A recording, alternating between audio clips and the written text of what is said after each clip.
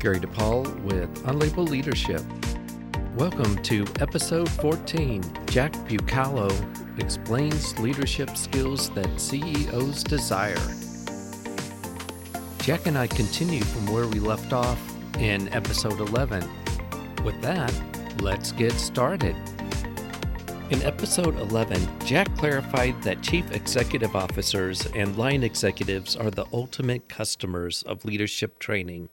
Many executives believe that leadership training fails because they just lack practical business value. In other words, the training doesn't really help them run the business. Jack highlighted two highly reputable studies which indicate that leadership training for mid and upper management should be more about job-related hard skills than the soft skills. And both types of skills should be mixed in the training, and it should be done within the practical context of real-world business objectives. In other words, talent developers, the people that make the training, should use something called situated learning.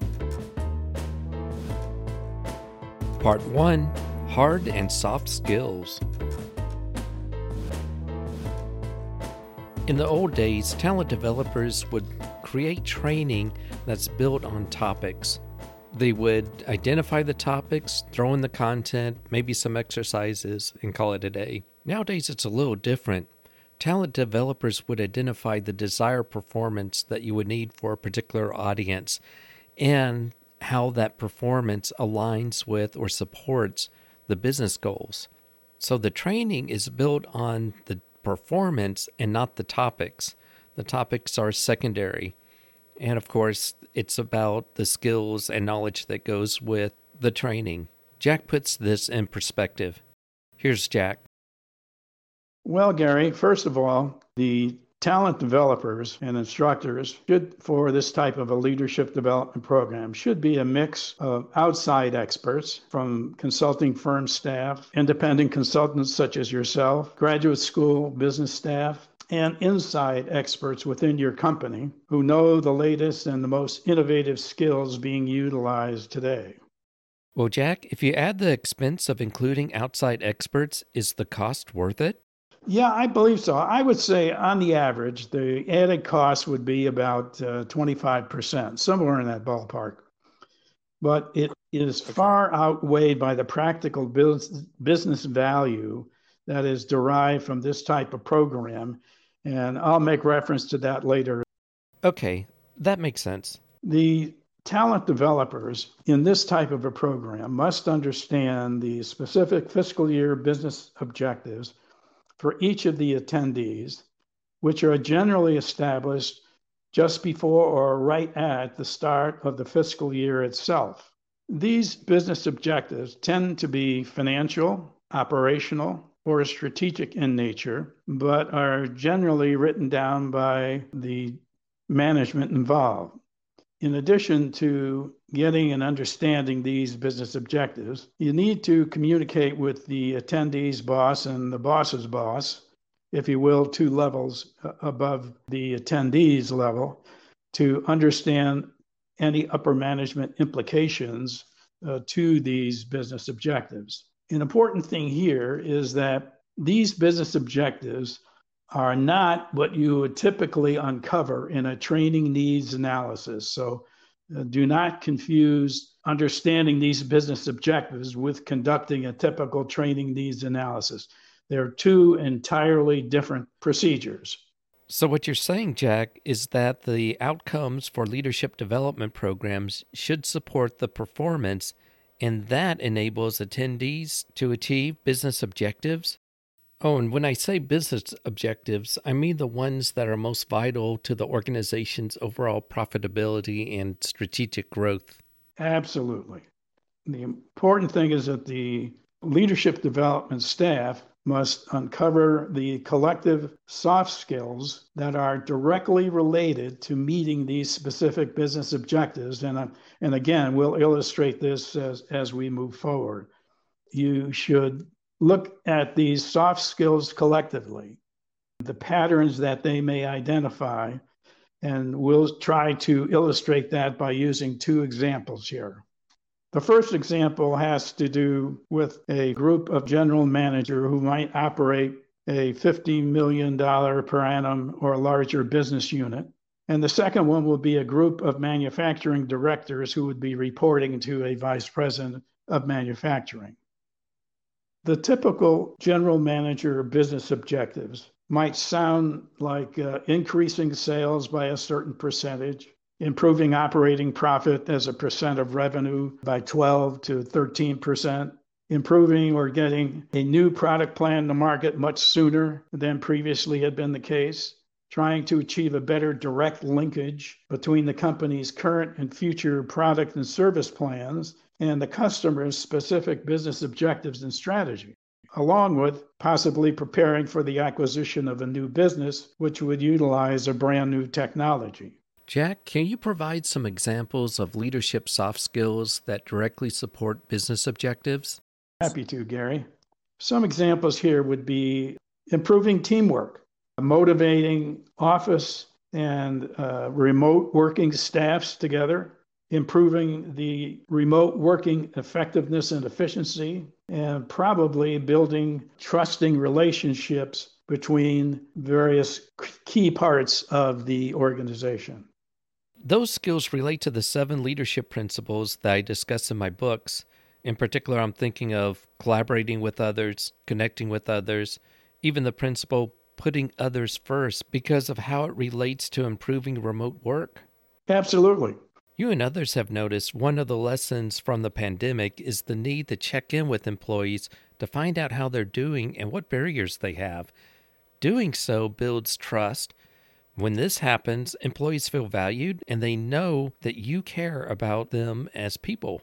Right. And the other thing I would add, Gary, is that you're teaching the soft skills that are specifically needed to achieve a specific business objective within a very practical context, rather than just teaching various soft skills that may or may not have a relationship to the business. In this case, you're certain that these skills are directly related to the achievement of the business objective. Let me tackle the second example, that is of the manufacturing directors who report to a manufacturing vice president. Okay. Here, if you look collectively at the typical business objectives, you might observe things like improving overall quality performance for each product by 2%, reducing the company's cash flow needs for all of its purchases by $10 million, achieving improved manufacturing delivery performance by 10%, or increasing production efficiency by 1%. Now, again, when you look at all of these business objectives collectively and you reduce those into various key patterns, this is what you'll typically find for manufacturing people. If those then become, if you will, the content of the business objectives of the training, the next question is, well, what are the related soft leadership skills that can help facilitate their achievement? These could be improving inter and intra-departmental communications, achieving more innovation within manufacturing that exceeds industry standards, could be improving teamwork on all major interdepartmental projects. Again, like the other illustration, these are software leadership skills that are not general in nature, that may or may not be applicable. They are specifically and directly related to the achievement of a business objective. And that's the key relationship there. I like those examples in particular because they're centered around strengthening communication. Much of leadership is about communicating. Most of the leadership practices I talk about involve communication. You can even get the impression just from some of the titles. And by the way, in future episodes, I'll talk about these different practices. So the examples I think of are communicating like agents, directing like guides, and facing the unknown like lions. They all involve communication. I'll throw one other thing in. You mentioned interdepartmental projects. When those are done right, and I'm sure in your role as Chief HR Officer you've seen this, that those types of projects substantially build innovation. Absolutely. And innovation is so critical nowadays to your competitive status in the marketplace. Anything you can do to foster that through your training programs is critically needed. Part 2, Action Plans. During the training design phase, talent developers have to think about what it will be like for the learners to go back into their environments to begin applying this. So what can they do to help learners be more effective in applying what they learn? This is what I call the takeaway. Learners are given some type of performance support, whether it's coaching after the training or a job aid or a tool. These are things that can make it easier for the learners. Jack talks about one type of performance support. He calls them action plans. Again, here's Jack.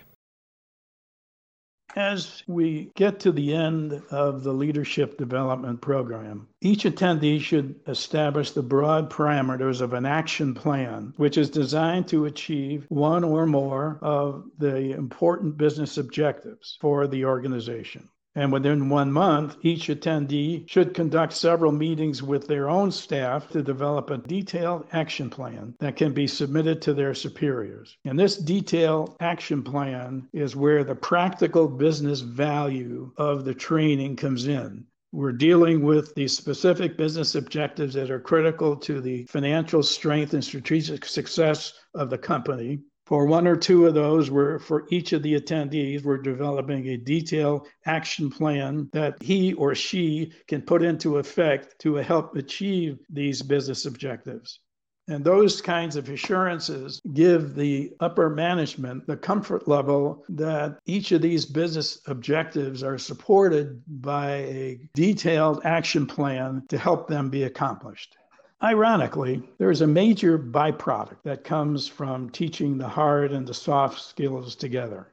After the line executives realize the significant business value that such programs bring, they are much more favorably inclined to look at leadership development programs that deal solely with soft skills.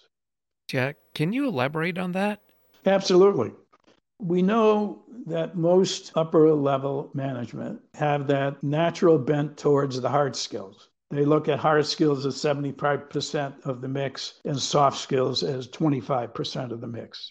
So when we are able to design a leadership development program that helps them to achieve the hard skills and the hard business objectives that have to be achieved, you do that successfully. The line management then has a tendency to say, these guys helped me achieve some of my business objectives, and they did a pretty good job working with my management team. So now when they are about to present a separate program on some kind of soft skill that we feel is critical throughout the company, I'm much more inclined to send my people to that program to see whether or not it has applicability throughout other parts of our organization and see if we can use those soft skills much more effectively in the future.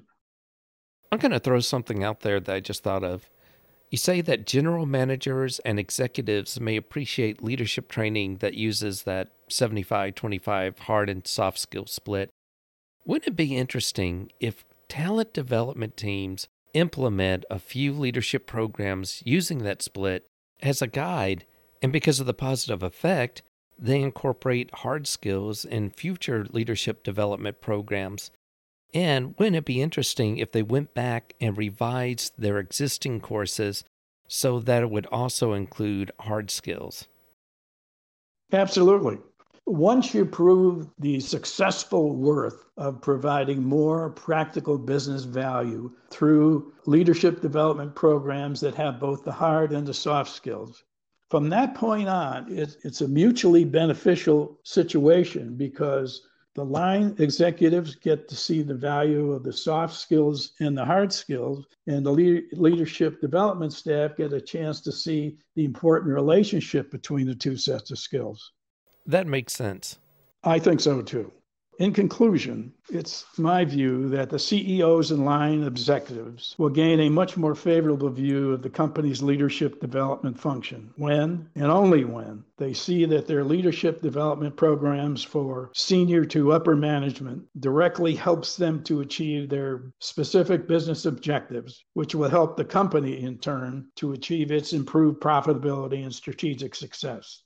The only meaningful way to do that is to teach the appropriate mix of hard and soft skills together in a workshop setting that pragmatically helps the attendee to achieve some of his or her actual business objectives. Well, Jack, I'm curious, what do you think would happen in 10 to 20 years from now if leadership development programs continue to only use soft skills? Gary, I'm afraid that the opinions of CEOs and line executives will continue to be that their leadership development programs have failed them. Having personally witnessed the success of this type of leadership development program, which adds direct practical business value to the company, I know that these leadership type programs can be effectively designed in a way to meet a company's business needs and objectives and the leadership development needs at the same time. My thanks to Jack, and Jack, thank you for your military service. To learn more about Jack, go to the show notes for links.